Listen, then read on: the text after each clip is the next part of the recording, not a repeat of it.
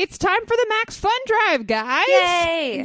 Yay! Some of you guys know what the Max Fun Drive is, but for those of you who are just joining the Max Fun constellation of podcast stars, I will say, Beautiful. Thank you. Max Fun Drive is our annual event where members like yourself or people who want to be members can help support our shows and help keep the lights on. You're not only supporting our show around Springfield, but you are helping support all of the other Max Fun constellation of stars. If you yourself would like to become a Max Fun star in the constellation, joining is super easy. So just visit MaximumFun.org/join to become a member.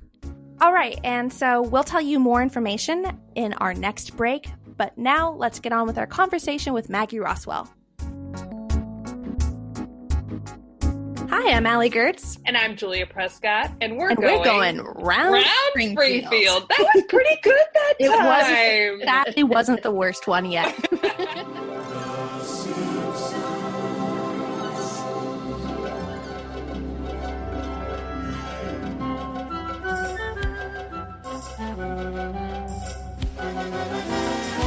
I'm excited for this episode.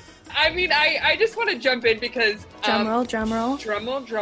You know her many things, but if you're a big Simpsons fan, as I know you are, you most notably know her as the voice of Helen Lovejoy, Luann Van Houten, Maud Flanders, heard of her? So many other amazing characters, and I'm sure you guys will your mind will be blown. Please welcome Maggie Roswell. Yay! Oh good. Thanks so much for being a part of the show today. I can't articulate how excited we are. Well, this is so fun. And for all the people, if some of the people don't watch the show, my favorite used to be, we moved to Colorado in the very beginning of the show. I did the first years, and then we had our daughter, and then we decided to move to Colorado. And when we would move to Colorado, like, people would say, I'd say, well, I do voices on The Simpsons. They go, oh, really? What voices do you do? So I used to do them, which I will do them in a second, all the voices I do. And then they go, oh, I don't watch a show. I don't let my kids watch a show either. And I go, so I just was a fool, which makes me feel like $1 million. So yeah, they basically were like, dance for me, and then yes, I really, don't care to dance. I hate dancing. So they're the characters I do. I do Helen Lovejoy, Reverend Lovejoy's wife, the gospel wife of the minister. Well, Marge Simpson, what are you doing with a man who's not your husband? I just thought I'd come over and say hello. Think of the children. Oh my God. I do Miss Hoover was Lisa's teacher, the one with Lyme disease. Children never kiss a wild deer. And I did Maud Flanders, and I did her for a really long time with my two Christian children, Tad and Rod, until they killed me because I'd moved to Colorado. Oh, that's a long story. And then I do, and Helen Lovejoy, Maud Flanders, Miss Hoover, Luann Van Houten is Milhouse's mother. And I did Todd and Rod. Oh, wow. Don't be a butthead, Bart. And I used to do Dr. Hibbert's wife, Mrs. Hibbert. And so all the things, we've been doing it now for almost 33 years. So we're starting, I think, our 33rd season right now. So that's what we just started. Amazing. Luckily, we've been able to do it from our very own homes. So that's been incredible. Animation, I feel like, is pandemic proof. In a way that has been really, really encouraging to see. And you know, it just feels like a lot of those productions have kind of seamlessly transitioned into being, you know, work from home, and especially for voiceover actors, like it's just so great. Well, see, and for us, I mean, I came to Colorado. So when we first moved to Colorado, we said, can we do it remotely? And they said, no. So then I was flying myself back and forth. And then I finally said on the 10th year, you know what? I'm not flying myself anymore unless you pay me, blah, blah, blah. Read about it online. But anyway, so they, what had happened is that I was kind of flying myself back and forth. And then when I finally said, okay, I'm not doing this anymore, on Entertainment Tonight, they said, Maggie Roswell's no longer doing the show because she's too tired to fly from her home in Denver, Colorado. God. Like all I needed was a little Geritol. And then they'd get me back on the plane. But that we worked all of that out. And so now I'm back, and it's a beautiful thing. So we've been doing it for 1,000 years. And now I'm stuck in a lot more. We just did a show, which is going to come up, I guess, now like a year from now, but you find out really a backstory of Miss Hoover, which is very amazing. Yes. Oh. So that's really cool. There's so many neat things that they're doing now, I think, and especially so many things that they can do animation wise that when we first started, like the way that Miss Hoover was even created, they had decided that they wanted to, have a teacher for Lisa. And then they said, okay, do you remember, and this is like what they say, do you remember the segment where Marge paints a picture of Mr. Burns, and she also painted Ringo Starr.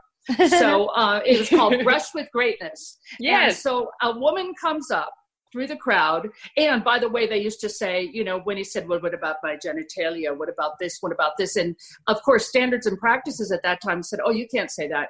You can't say that. So finally he said, be careful of my privates. So that's what they said. And now you think of everything they say in animation now. Sure. But a woman walks up to the picture of Mr. Burns and says, he's bad, but he'll die. And then that was it. He's bad, but he'll die. That was my whole... And then they came back to me and said, we love that character. So why don't we have that as Miss Hoover? And you just kind of build a character around that. Wow. So I had to build a character from this little thing of saying, he's bad, but he'll die, and figure out everything from there. And it was kind of all of my characters were established in the beginning, established only in that, I was Helen Lovejoy, Reverend Lovejoy's wife. So I thought, God, what would that kind of person be, And then I realized she was all the people that would smile at you and then stab you in the back. Yes. It's just what we do. So, and I remember there was one I was able to add in, which was great when I was flying in and out all the time. And I saw all the, flight attendants, and as people would walk out, they go, thank you, thank you, thank you for flying. Thank you. Thank you. So I said, could I add this in? Thank you. Thank you. Thank you for praying with us. Thank you. That's so great. Yeah, the dimension that all of the characters that you voice and have, in many ways co-created, it's just so, there's so much depth there, and they make them such, in some cases, fun to love and fun to hate, depending on which character it is. Right, exactly. That I think has been the most fun when we don't really even know. I mean, the writers are so phenomenal, as you know, like a lot of them came from the Harvard Lampoon, and they are really, really good. Although they have one guy, I think it was Ian, who had come from Gudger College.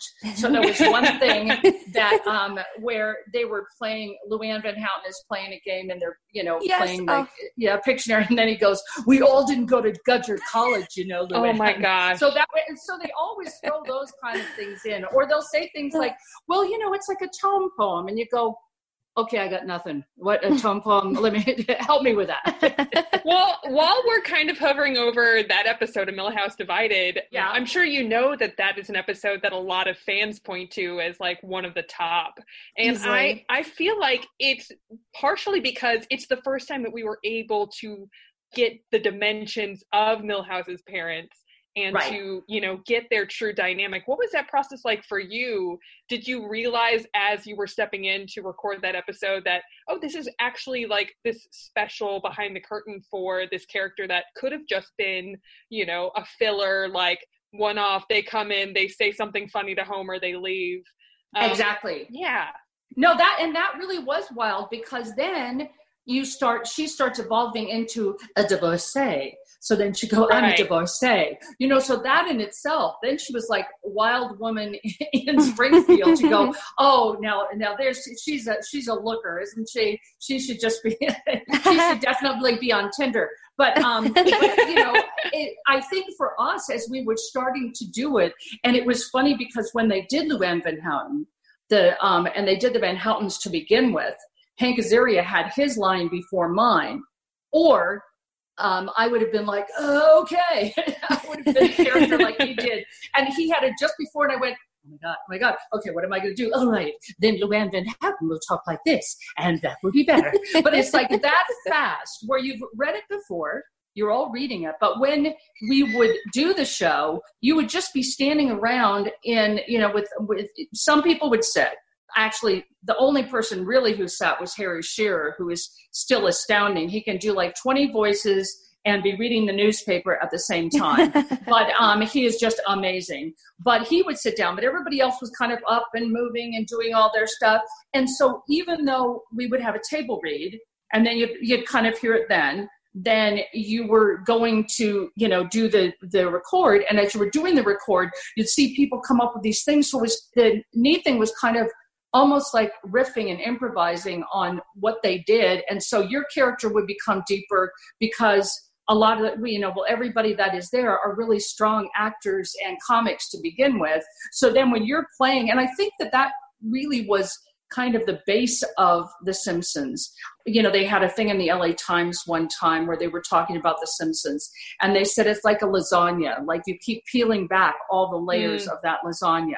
And that is how we felt when we were doing it, because I just remember when Harry Shearer, some of those guys would kind of almost, like Harry could read it cold and do a brilliant job. So we're doing the table read, and they have Mr. Smithers and Mr. Burns. And all of a sudden when he says, something about kiss your ass goodbye, and he goes, I'd love to, sir, something like that. And then Harry's face was like, and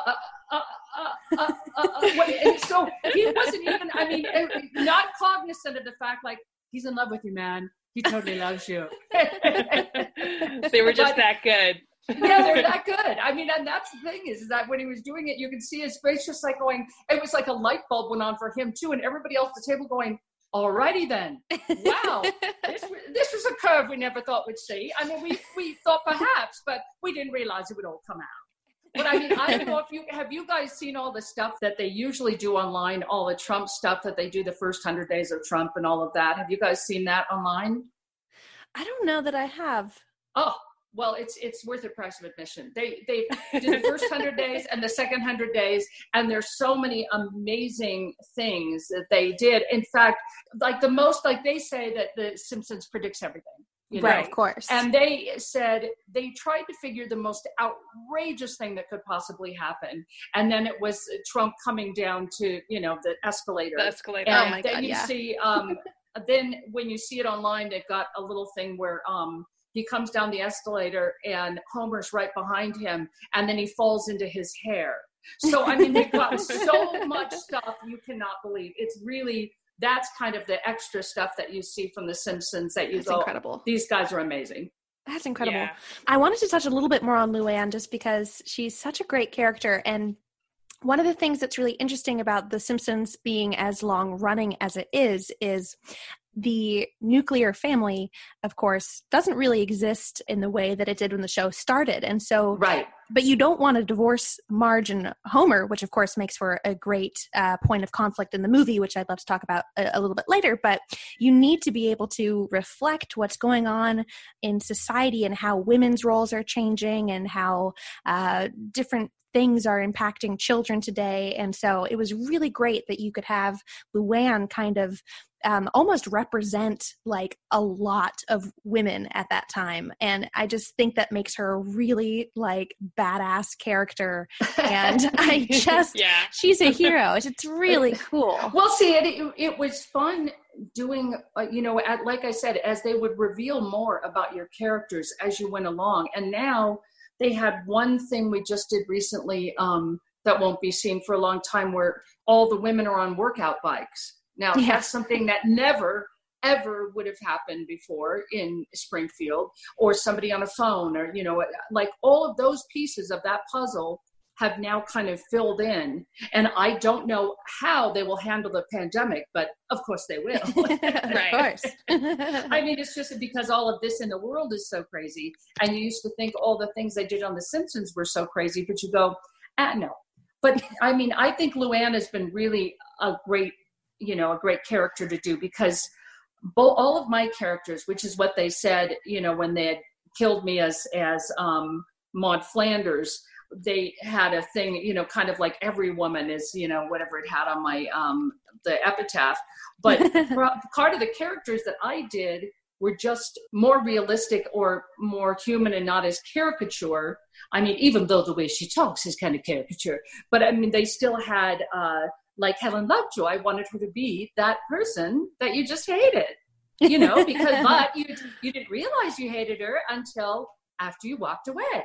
Okay. Yep. Yes, you're so great. You look so lovely today.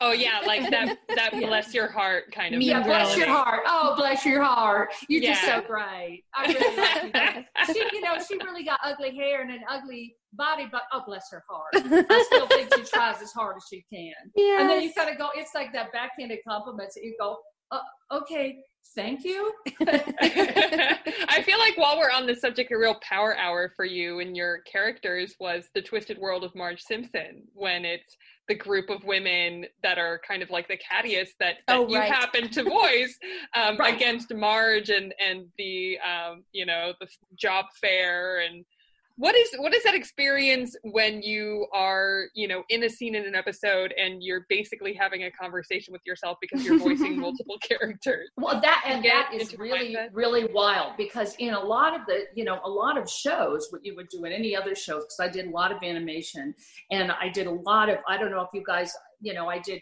so much television long before The Simpsons. So I was on camera for years and years before I ever did The Simpsons. And they just, when I did the Tracy Ullman show, they said, do you want to do this cartoon show? And I was like, okay, whatever, so no idea that it was going to turn into what it did. But I think that, that is pretty hard. And you watch someone like Harry does it pretty seamlessly. But in most shows, what you would do is let's do all the Luann lines, and then let's do all Helen Lovejoy lines.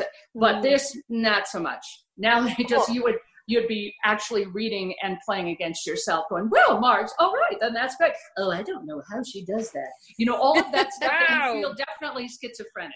Yeah, that's wonderful. Yeah. You just have to keep adjusting your vocal cords. Absolutely. And then sometimes they'll say, okay, you had a little Luann in there, there's a little like, can you fold me? Help me now. I love it. Body.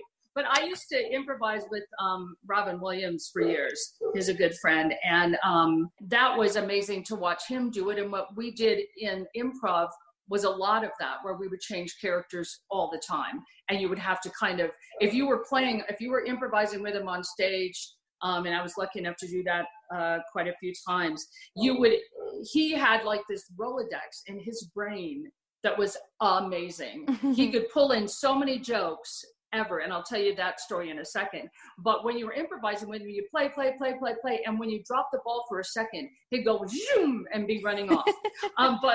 So you always felt like, oh no, for a second there we were playing, and then I dropped the ball. But, he sat one night after we had an improv show, and there were probably 15 comics sitting around a table. I mean, and the age range were people that had been at Second City and the Compass Theater, and people that had been at other improv places, but this just happened to be this crew of people. And so people started to tell a joke, and they get to the very end, and Robin would do the punchline. And he did that for about 2 hours. So and then you go, and then you're saying people, okay, I've got one for you. Then what about, and they go, well, yeah, get your hand out of there then. You go, oh my God, you got the punchline. They would do it just as you were ready. You'd built up, there's a punchline.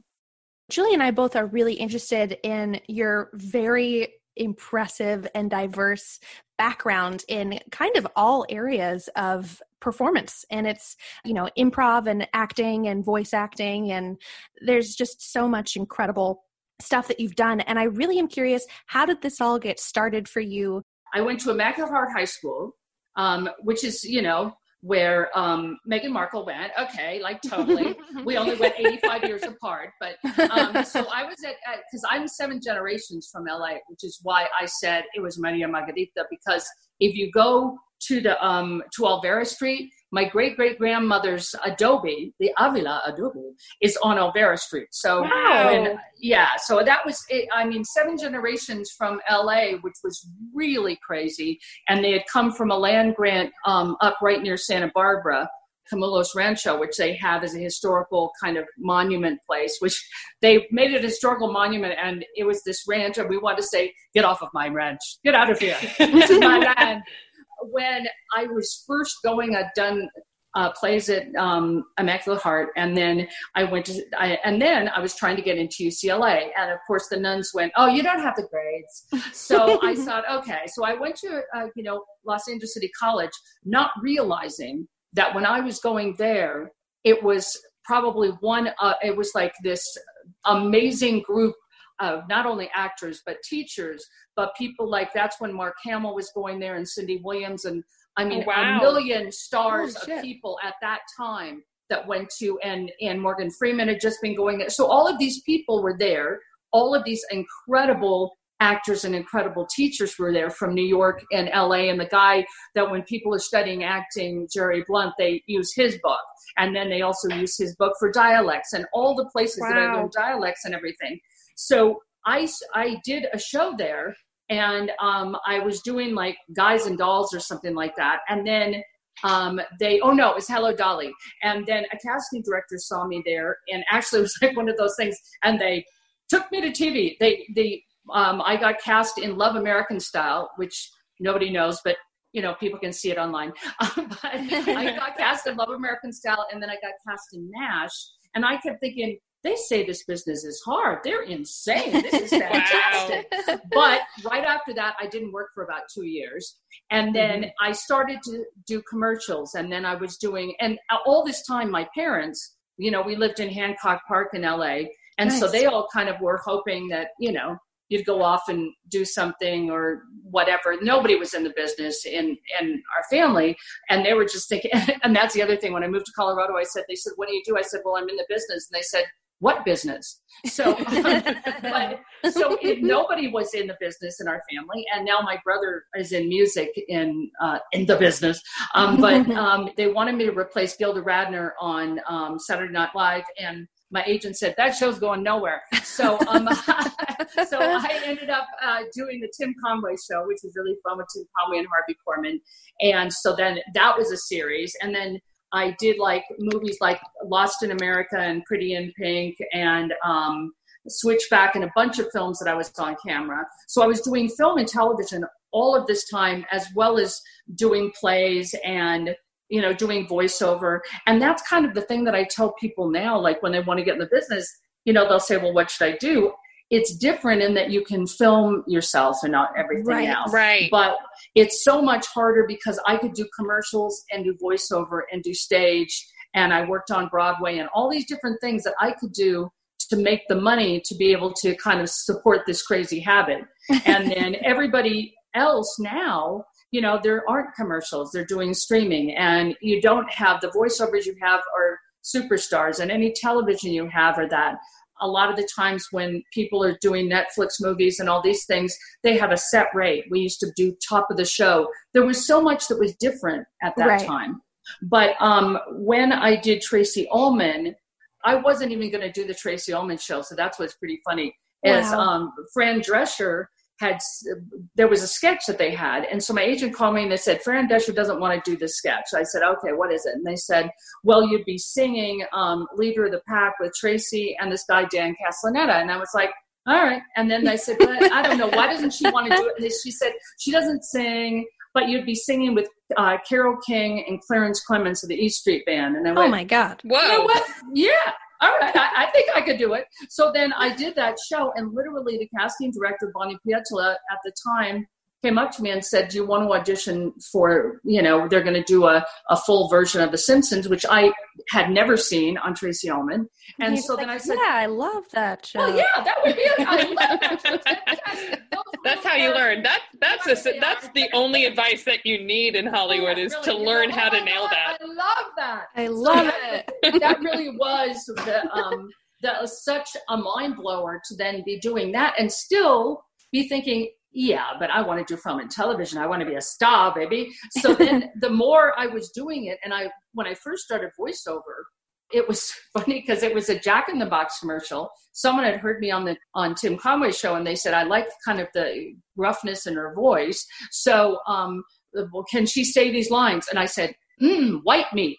And then that was it. From there, we kept getting this money, and I went, oh, this is fantastic. I've got to look into this. So I did that in LA and in New York. And when I was working on Broadway, which is where I was doing improv with Sills and Company, Paul Sills, who was the son of Viola Spolin, who's like the mother of improv. We were doing that on Broadway, but during the day I was doing a bunch of voiceovers and commercials. Wow. And so all of that collectively really makes this career. But then I think now there's different ways you can break in, but it certainly is not the path that I went down, you know. I appreciate that you are aware of the differences, because there's certainly a lot of people who got their breaks and they worked really, really hard, but they kind of fail to acknowledge that each generation is going to have their own sets of challenges, as well as things that make it seemingly, you know, easier or harder at any given stage. You know, Absolutely. I appreciate that. And I think for when I'm talking to people getting in the business, and especially with women, like both of you guys have these great little voices, and you could do like, you know, princesses and stuff in animation. Are you talking to us that Allie and I can be princesses? You could be a princess, baby. Oh yeah, I could be a princess. I knew there was a reason why I woke up today. Yes, you're a princess, baby. Don't let anybody tell you different. But for me, with my voice, the natural kind of raspiness that I have is the whole reason that we can all do boys. So like Nancy Cartwright is like, you know, I'm like 68 and she's like 65. And so it's really great. And it really is for all the things that I've been able to do, because I was able to do voiceover. It made such a drastic shift, because I remember when I turned 30 and I'd always done TV pilots and all this stuff. And then I said to my friend, oh my God, you know, I can't believe I didn't get a pilot this year. Because of course at that time you think, oh, work forever. And so I said, I didn't get a pilot. And she said, well, you've never been over 30 before. And I was like, God, what? I know. And you go, oof. Oh. I remember when I was doing on camera stuff, you know, you could never be older than the character you were going to play. So like if you were 24, you would not know what a 22-year-old felt like. Oh my God. You're an actor. So your agent would always go, okay, then tell him you're 22. So then there was a point there where my little sister said to me, okay, am I older or younger than you now? And I said, oh no, you passed me up years ago. I'm so much younger. I had so many on. They were telling me on IMDb, she actually was able to convince somebody she was 10 years younger. So that they put on IMDb, because you kind of go, everybody knows what everybody is now. And now in Colorado, it's kind of fun to be able to tell people how old you are, because in LA you went, I don't know how old I am. I could be anything. What do you want me to be? Yeah, like your life. Your life is a constant like carnival game of like, guess my age. Yes, guess my age. What am I? Come on down. There was a point in LA now where everything is such an algorithm sometimes that they say, no, you have to be in your 60s. You have to live in a cul-de-sac. Okay, check that off. Okay, you've got all of these things that you have to be now, and you can't possibly play any younger, any older, because for me, in voice-wise, what was happening, you know, with sometimes it would cast me now is they'd say, well, you know, you're like 68 years old, and you go, so they go, she's a grandmother, which, you know, I could be a grandmother. I have grandkittens now, but I don't have a grandchild. But I could be a grandmother, but they want a grandmother's voice. Well, unless I'm putting on a grandmother's voice, it's not really going to be a grandmother. You know, so you go, there's so many people that already have that voice. And for me, mostly they pick my age range. You know, I can go, you know, younger, I can maybe go into the 20s or, you know, whatever, or getting a little bit older and doing that, or having the money voice, which is just like this, like they do on the newscasters. You know, all of those voices I've had to learn, but this was interesting for voiceover, and an interesting thing when I first got from on camera and was going into VO, they, I kept thinking, oh, this is a piece of cake. Are you kidding? I'm an actor. I can do this. And I always tell people it's kind of like, as an actor, you go, you know, they'd say, read this line, the cat ran down the street. You go, the cat ran down the street. And you go, oh, the cat ran down the street. Hey, you know, and then they'd say, okay, now as a voice actor, you say, the cat ran down the street. Okay, could you see that with more of a smile? The cat ran down the street. Okay, could you see it a little more sad? The cat ran down the street. So all of those little little things was the reason I wasn't hooking into voiceover. So then I started taking a bunch of classes. Like I always tell people, just keep studying. But a lot of people are like, oh, no. I'm going to be a star. I need no studying. I'm a natural. Right. You're right, because I think that so many people place like emphasis on natural talent too. And then I feel like that just is feeding directly into the ego of the person who A, doesn't want to put in the work to take classes, and B, a perpetual student, and, you know, B, wants their ego to be fed like, you don't even need, you're perfect. You came perfect out of the gate, you know? Yes, exactly.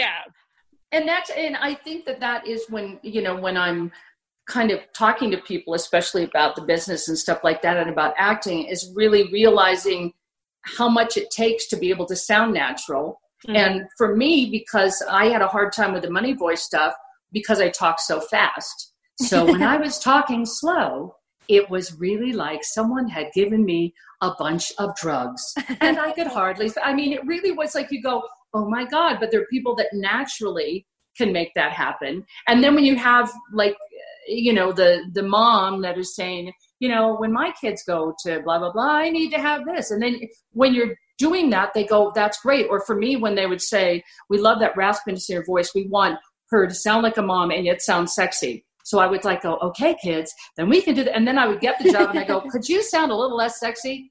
Okay, kids, why don't you come over here? But anyways, so what else, kids? What else do you want to know? Well, now's actually a good time for our break. During it, our listeners will think about how sexy they want their mom voice to be. Yeah. Come on, baby.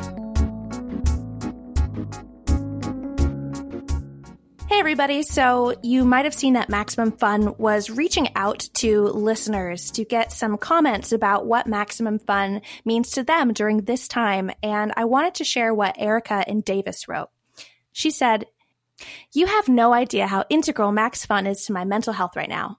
Listening to podcasts has always been a way for me to learn new things / laugh and take up space my anxiety brain would use for ill, but podcasts are now even more important. Really, just keep doing what you're doing." Thank you, Erica. Oh my gosh.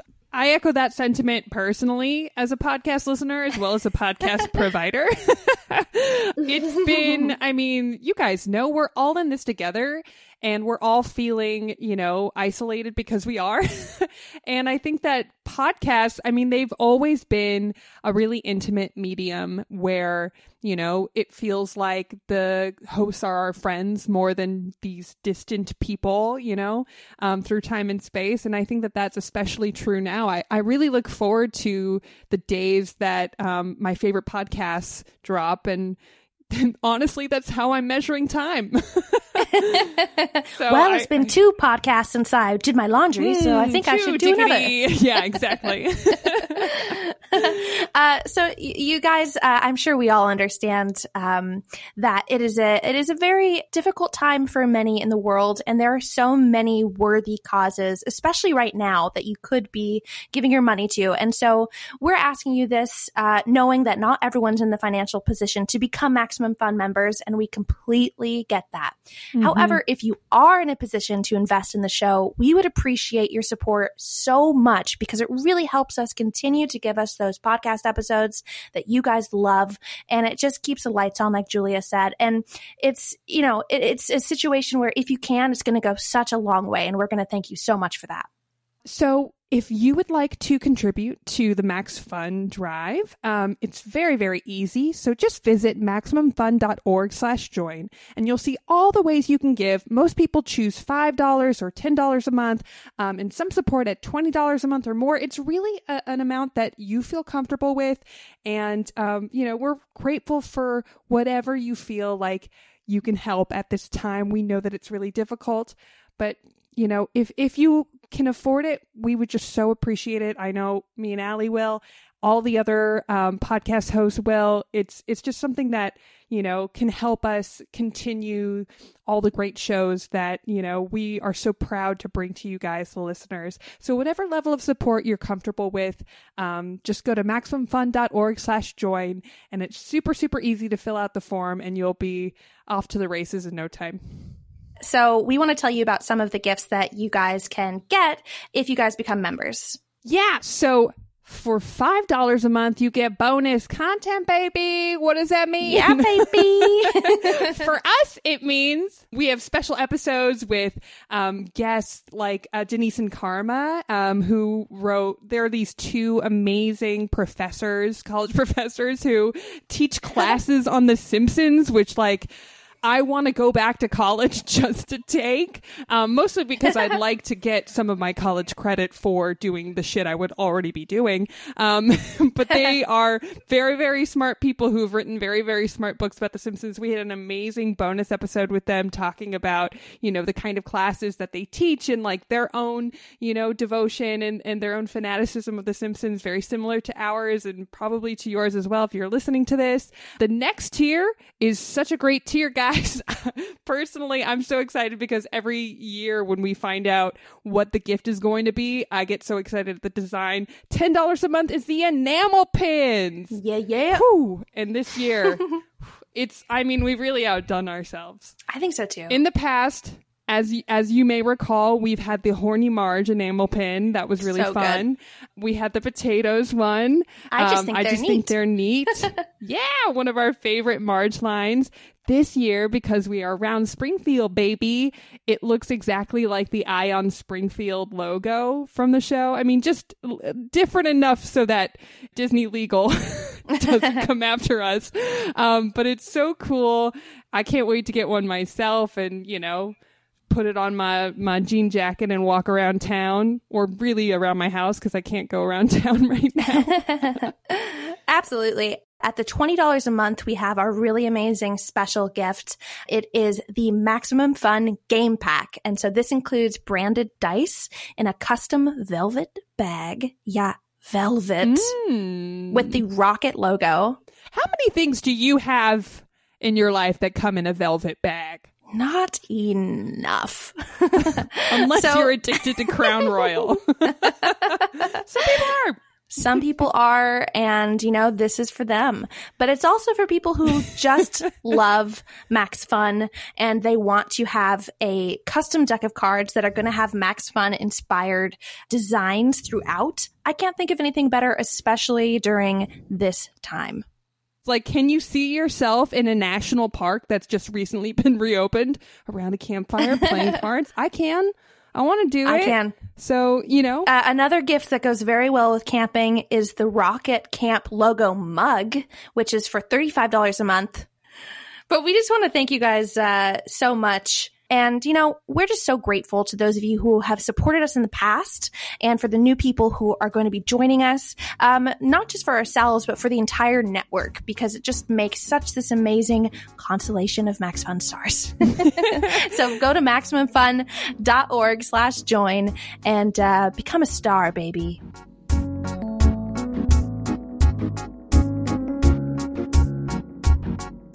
And we're back. Oh, Yay! Man. I feel God. like I went too deep in that thought exercise, and now I have to book an appointment with my therapist.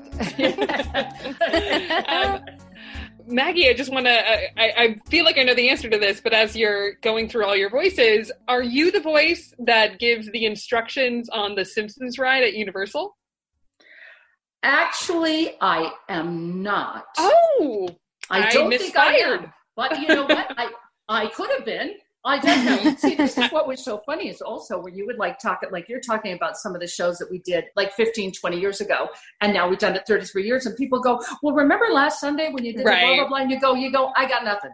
No, tell me a little bit more. And people can ask me what happened last week and I have no idea. I'm like, I know you go, I got nothing. But they also, when you see the scripts, a lot of times they will take stuff and change it. And what they've done with me now that I live in Colorado is they will add in a lot of, they'll have the show, and sometimes they'll have me as one of the characters in the show, but other times, because they're so sweet and throw me a bone every now and then, is that they will have my characters come in and make it more current. So they had something where they were doing intelligent design, when they were saying about that, and the Miss Hoover goes, pass your books back on evolution as I bang the drum slowly. So it was just they just added that in because people were talking about intelligent design and evolution and all this stuff. So there's things that they'll have me do now, which make it more current. And, maybe that's where the pandemic part will come in. It'll be really interesting to see Miss Hoover trying to be at home for long periods of time, and Helen Lovejoy figuring out how she's going to work that out. I feel like Miss Hoover is like, she speaks for the people. There's a lot of things that she says that I'm like, oh yeah, preach it. Oh, well, see, and also for everybody that teaches, and she's just that horrible teacher that should never have stayed on so long. Oh, right. And now definitely. she knows that's the whole deal, that you go, okay. I mean, they had one, which we laughed because they had like a little thing where Lisa said, that it was one of the times when she got a bad grade from her. And then she said, I got a B plus. And she goes, oh no, the B, that was the Drambuie. No, wait. And she goes, and that was my Drambuie at lunch. So that's kind of the little things that they'll say, that obviously she drinks at lunch. She sits there, smokes her cigarettes. Yeah. And Marcia Wallace, when she was alive, we would always talk about our characters with Mrs. Crabapple, which is Mrs. Crabapple is why they call her Crabapple. I've been calling her Crandall.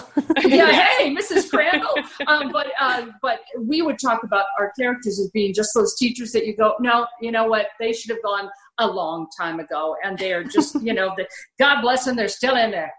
Something really interesting about the character design of Miss Hoover is that, like, if you look at her hair and her glasses and the little kind of tied ribbon around her shirt, it really is kind of, it's a popular look now. Like, it's actually become something that's trendy, and she kind of looks like a lot of my friends who are, in their early 20s, and it's kind of like, she's trending. Wow, she's hot now.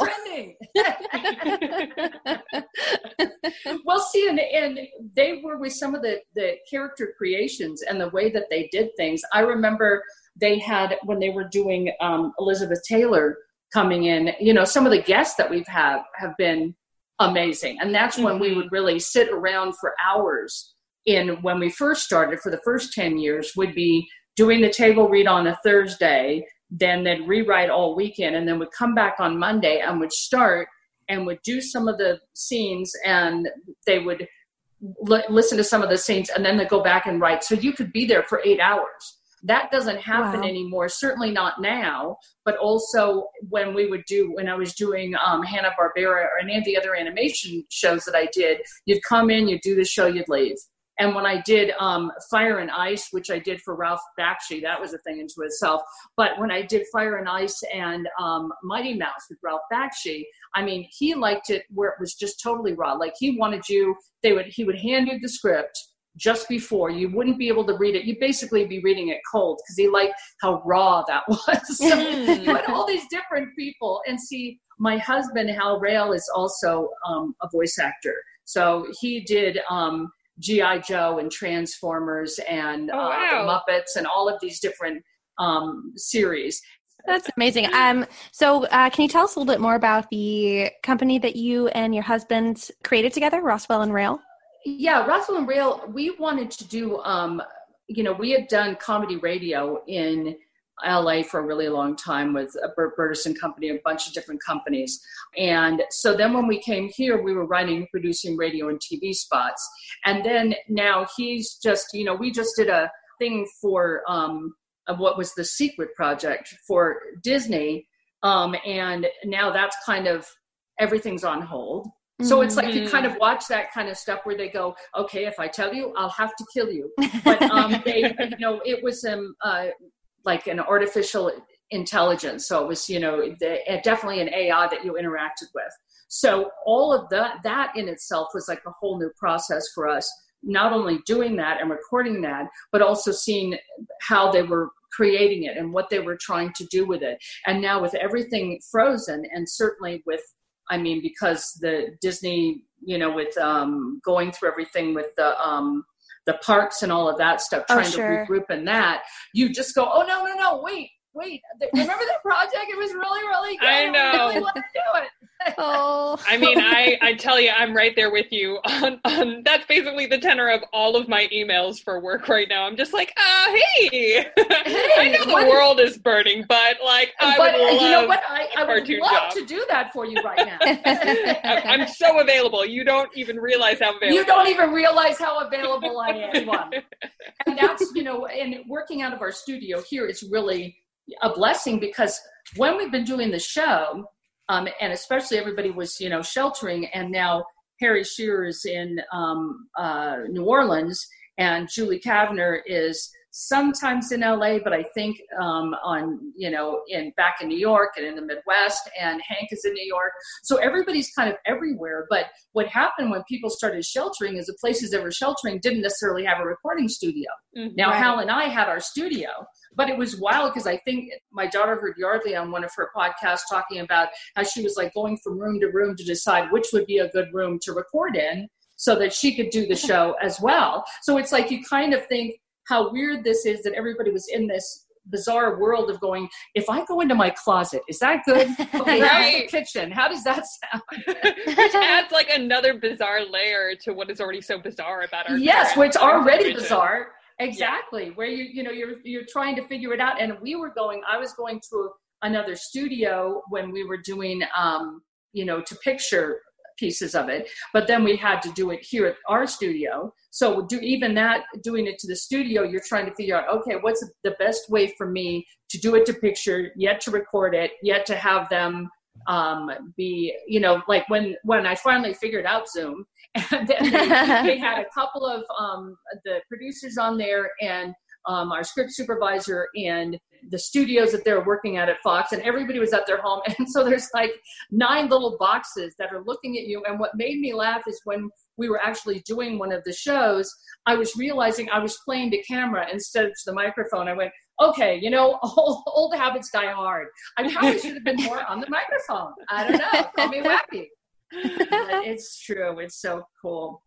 Talking to you today and then looking at, the things that you've worked on and just the life that you and your husband have created for yourselves, it's really remarkable. And, one of the things that's been really interesting and almost even a mission statement of our podcast has been kind of taking our heroes, specifically the voice actors and writers of The Simpsons, and kind of finding a way to ground them in a way that we remember, like, well, they sound perfect, but they must have something that made them insecure at some point in their career. Otherwise, I'll never succeed. So can you dish on something that makes you seem less than my golden god that you are? Yeah. Oh my God. There were so many special moments of things. I was just reading a thing, they have Vanity Fair that has Catherine O'Hara in there. And she was talking about, these different movies that she had done and that, going up for the auditions. But I've had the amount of rejection is so astounding. It is so amazing that you can't, that's the part of it that you've got. I used to go, they're lost. But now as you get older, you go, really? They don't want me? Oh my God. My agents used to always say, well, they went another way. And I went, I want to be in the other way agency. I want them to go my way. Oh my God, I've had that thought so many times. So many times when you go, they went another way. Okay, different direction. Take it personally, and you go, but it's pretty much me. And that was the reason that doing voiceover was great, because you'd send your voice out there, you didn't get the job there, yeah, all right, whatever. But when you get all ready for an audition and you go out there and then they go, no. But thanks anyway. It just didn't quite work. And I also was auditioning in New York, where I was auditioning for stage shows and auditioning for Hal Prince and all these people. And here I am singing and doing this stuff. He said, God, I really wish I was doing a company of company. And I said, I wish you were too, because I would like to be cast and that would be good for me. And it's like, I'm trying to think, what would be some of the really scary, bad things? Oh, there are so many. How do I talk? I remember, okay, so I was doing a summer thing, and it was the first time doing Shakespeare. And they had 2 newspapers in LA at the time. They had the Herald Examiner and the LA Times.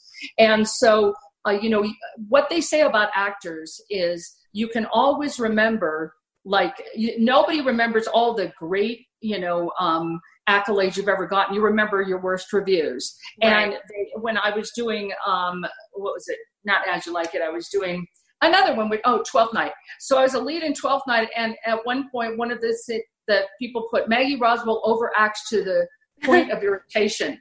Oh, no. And when you see that, you see it in there. And see, that's why I see now, that was just a little print. What is astounding to me are the people now that for my Facebook, I get obviously very political about Cheeto Head in the White House. You can cut it out or not. But anyway, no, so it's important. So I mean, he's bad, but he'll die. But he'll die. We only can hope.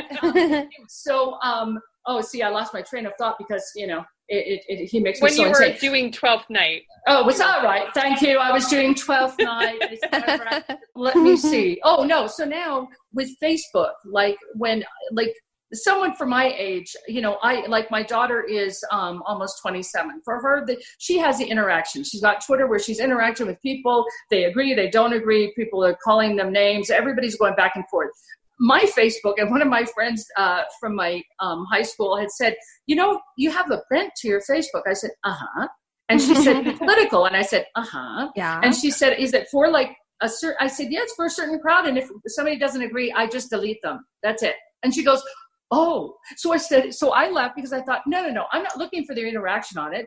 I just want to say, this is how I feel. If you feel that, great. If you don't, I don't really care. I just thought I'm getting it out there. But right. I think of all the people now, if I was on camera now and people were making fun of me and, oh, she looks fat on camera and all of the horrible things that they say to people, whatever, all those things that you think, I mean, back in the day when I was a kid, to get into the business, you definitely have to have a thick skin. But I think the skin that people have now is amazing because it's so painful. And even when they do on some of the talk shows where they say, read your, the worst tweets that you've gotten. And I think of all those things and it's so mean. And I remember when our daughter Spencer was in school and they actually had a website you could go to and people could just take pot shots at you and not tell you who they were. And I thought it's kind of like the whole world is like high school all over again. And I used to say to her, I said, if you can get through Cherry Creek High School, you can get through anything, babe, because you've got the mean girls and you'll always have mean girls. And in the business, you used to go into the booth to do your audition and there would be people that would change the little thing on your microphone so it would go and it would be, you could either do it solo, 2 people, 3, and they would just change it so that you would have a bad audition. Or someone would come up to you, and this was crazy. They'd come up to you, and you'd just be before you go in, and they'd kind of brush something off your shoulder and go, "Oh, no, it's not anything." But it was just enough to take you off your game. Yeah. And then you walk in, and you on the way home, you go, "Why I oughta," So, but it is, I don't think I have the armor that I used to have when I was a kid, and that I admire young actors so much for putting up with it.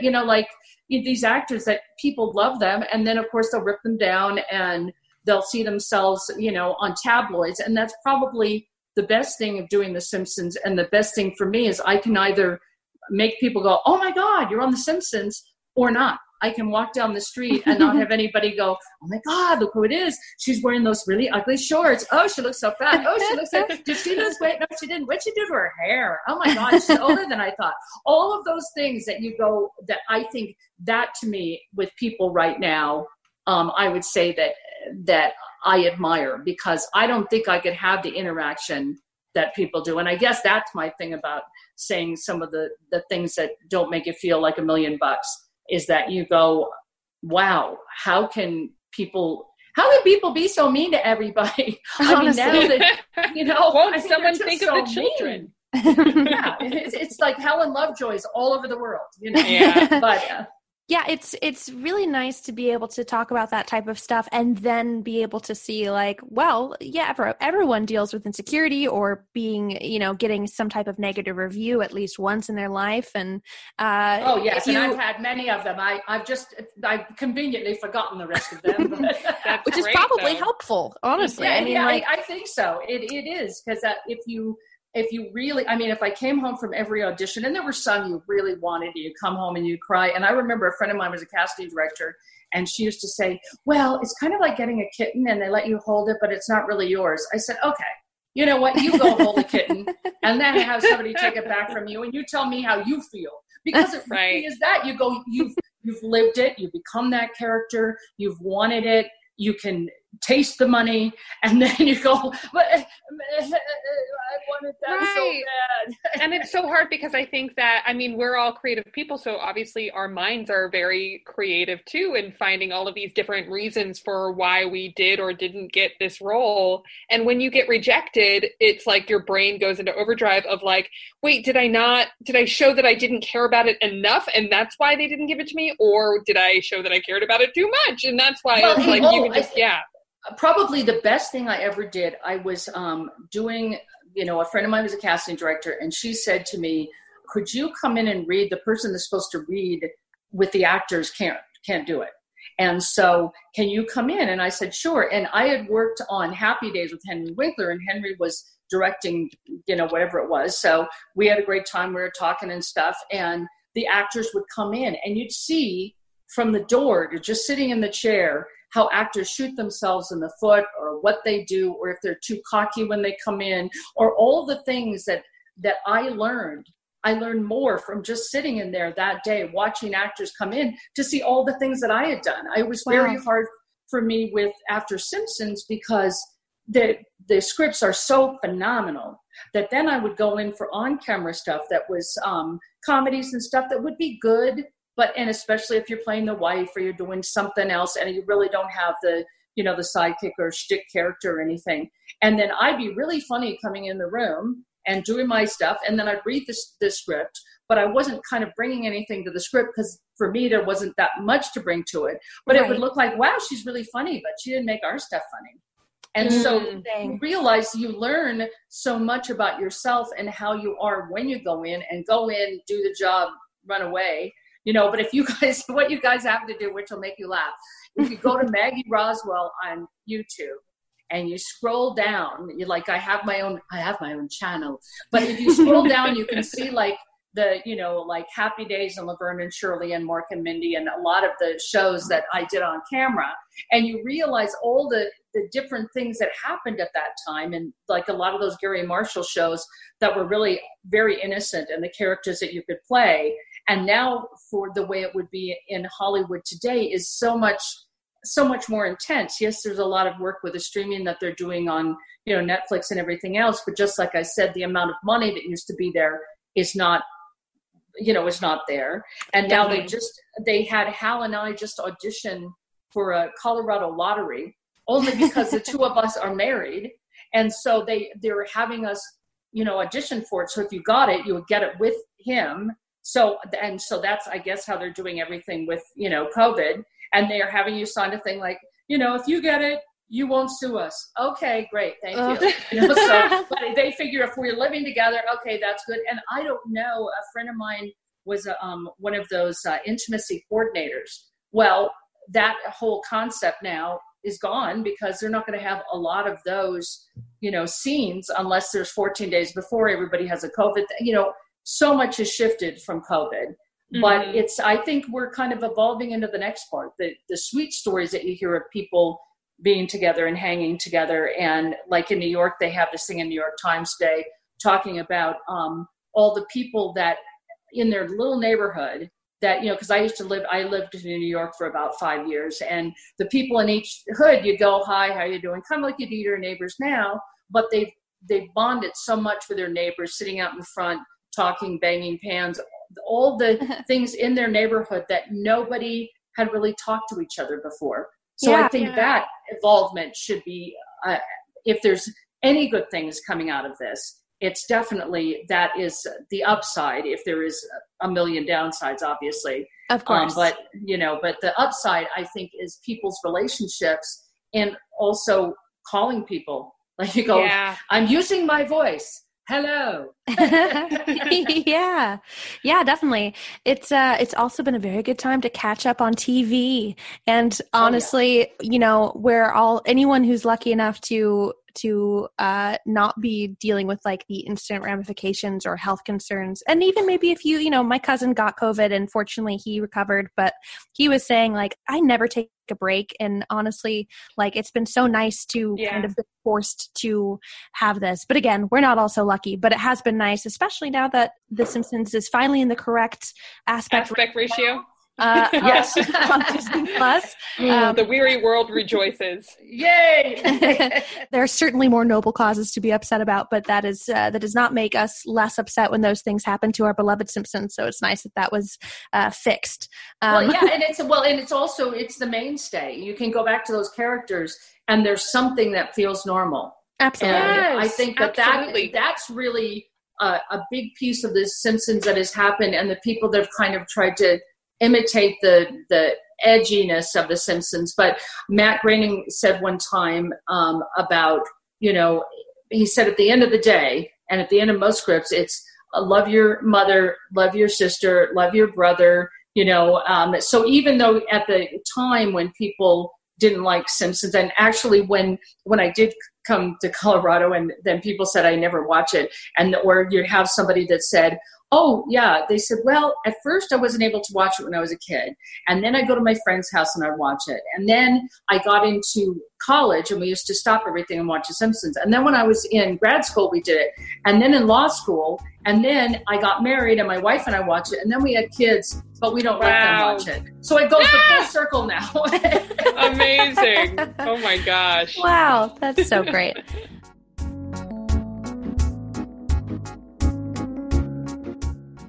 All right, guys, we just want to thank you so much for making what Julia and I do so easy. It's just so fun, and we really feel like such a community with you guys. And having your support goes such a long way, not only in making us feel good, but making it really possible for us to give you the best content we possibly could. And you guys are the reason that we're able to continue this show, and we just can't thank you enough. So you've heard about the Maximum Fun Drive. Hopefully you guys are super excited to either up your membership or become a new donor. But we wanted to talk a little bit about our show specifically because, as you guys know, we are a limited series, and this has been so much fun, and we have really loved our engagement with you guys since this started. We weren't really sure, were we, Julia, about like how much people would even really like this new format? Well, it's risky every time to change anything about anything that's proven to be successful, right? And, when we decided we wanted to change it to Round Springfield and really expand the conversation, we didn't know personally if it was going to be good or bad. Of course, then it ended up, because we were talking to Simpsons people, being really great. But then, of course, we didn't know if the people listening would care about it being good or bad. And it turns out you guys love it. Yay! I'm touched every time people reach out to us on Twitter or, our other social media and say how much they appreciate these conversations and, how much it's expanded not only their understanding of the greatest TV show of all time, but to really see these creatives who help contribute to the greatest TV show of all time. Like, what is their background? What has helped lead them to this place? And in a way, I feel like it's broadened our topic beyond The Simpsons into way more about just how to lead a creative life, how to lead a positive life. And for that, I'm not only grateful as a host, but I'm grateful as a listener in these conversations. Yeah, me too. And so we're now at a point where by the time the Max Fun Drive is happening and even will be ending, we will be reaching close towards the end of our limited series run. And so we want to make this an opportunity where you guys can let us know whether or not you would like a few more episodes. And the way to do that is by showing your support during this drive, letting us know on Twitter, just giving us some feedback that can help us decide whether or not this is something that we choose to continue with you guys, because it's going to happen between me and Julia no matter what, that we'll continue our love of The Simpsons and talking about it. But whether or not we're hitting record and putting it out on Maximum Fun is up to you guys, and whether or not you guys are really wanting this. And we really hope you guys are. So whether you're able to donate right now, we understand it's a difficult time. But if you can, we would love that support so much. And we would love to hear from you through this drive. So if you haven't had a chance to become a member yet, do so right now. Go to MaximumFun.org/join and contribute. So as we start to wrap up, we'd love to know if there are any areas of your career and different characters you've played that we didn't get to touch on that you want to make sure that we get a chance to. Well, the one you didn't touch on, which probably was my favorite character to play, was Sherry Bobbins. God, how could we possibly forget? It was Sherry Bobbins. Oh dear God! And the thing is with Sherry Bobbins is that when I did that character, I was just basically understudying Julie Andrews because they really thought Julie was going to do it. Oh, wow. So when I was singing and doing the thing, they were just kind of using me kind of as the place mark for her. Well, then she was still on the fence whether she was going to do another one for Disney of that show. So she was going to do, Mary Poppins. That was it. Mary Poppins. Mary Poppins. That she was going to do Mary Poppins. And so she didn't do it. And unfortunately, after that, she had her throat surgery, and then she wasn't able to sing the way that she was. For me, it was so bizarre because I did it, and as a singer, I'm like a mezzo belter, and she's obviously like one of the best coloratura sopranos ever. And so there were some of those money notes that I went, could we just jack that up somehow? Because I don't know if I can hit that note. But it was also, I didn't have the luxury of doing it a bunch of times. So we did the singing part, and then we had just kind of done the read through. And then Al and Mike came back and said, they want you to do the character. And so it was the only, like my husband does, he does impressions of everyone. He's an amazing impressionist. The only impression that I could do is Mary Poppins, because I used to watch it all the time. So that was really what made it so much better. Yeah. So good. So for me, and to sing her character, if you cut every corner, it is really not so bad. Everybody does it. Even mom and dad. So good. Everybody sees it, then nobody gets mad. It's the American way. So that, for me to be able to do that character, and some of the great moments, like when Harry Shearer, is when he plays Mr. Burns and the electricity comes and he goes, "Oh my God, what is that?" He goes, "That's your heart, sir." And he goes, that takes me back. So there were so many brilliant moments of that, and I got nominated for an Annie Award, and it was probably one of the highlights of my career. I would have to say, that was one of my favorite shows, and actually a show that I don't even know if I was in, but the one that was Lisa's The Substitute Teacher, and that was Dustin Hoffman, and so she used to always say, that was the very beginning of the series. And she used to say, "Oh, you have your Sam-etic good looks." So he took instead of saying Dustin Hoffman, he took Sam-etic as what he did for his, because there was a point where no one wanted to do The Simpsons at all. It's so crazy to think about, but yeah. And or so just cartoons in general, I want to say, for prime time. Mm-hmm. And then that was all of a sudden now where everybody has kids and they're doing stuff and saying, "Oh my God, I definitely want to do this." And so it's harder, I think, for a lot of the people that have come up through the ranks as animation people, because a lot of those jobs are going to be taken by a star that would have star recognition. Right. They'd be able to do, that kind of stuff. It's been an amazing journey, though. Man, I feel so lucky and blessed to have done this and to work with the people. The people have been incredible. They really have. That's so great. You're incredible. Yeah, you are. Thank you. This has been incredible. You're such a delight. I've just been smiling this whole time. And yeah, we want to hang out with you. Okay, come on. Come to Colorado. We'll have a Frontier Airlines. Yeah. We'll get on one of 5 flights. 25% down, so it's a good time to come. Great. From COVID. Anyways, well, thank you guys so much. It was so terrific. I really appreciate it. Yeah, thank you. Fun. You mentioned that you have a YouTube channel, but is there any other social media or any projects that you want to? I let me see. No, that I can think of, but I will get back to you if I find something. And then you can put it on your show. It'll be brilliant. Great. Anyways, well, thanks, you guys. Yes, thank you. Thank you. And Julia, where can people find you? Oh, thanks so much for asking. I'm at Julia Prescott on all the things. Allie, where can people find you? Thank you so much for asking. You could find me at Allie Gerst and all the things, and you could find us at Round Springfield. Yes, Yay! and Round Springfield is a production of Maximum Fun. We're a member-supported show, so go to MaximumFun.org/join to contribute. Our booking manager is Jesus Ambrosio, and our senior producer is Laura Swisher. Swish.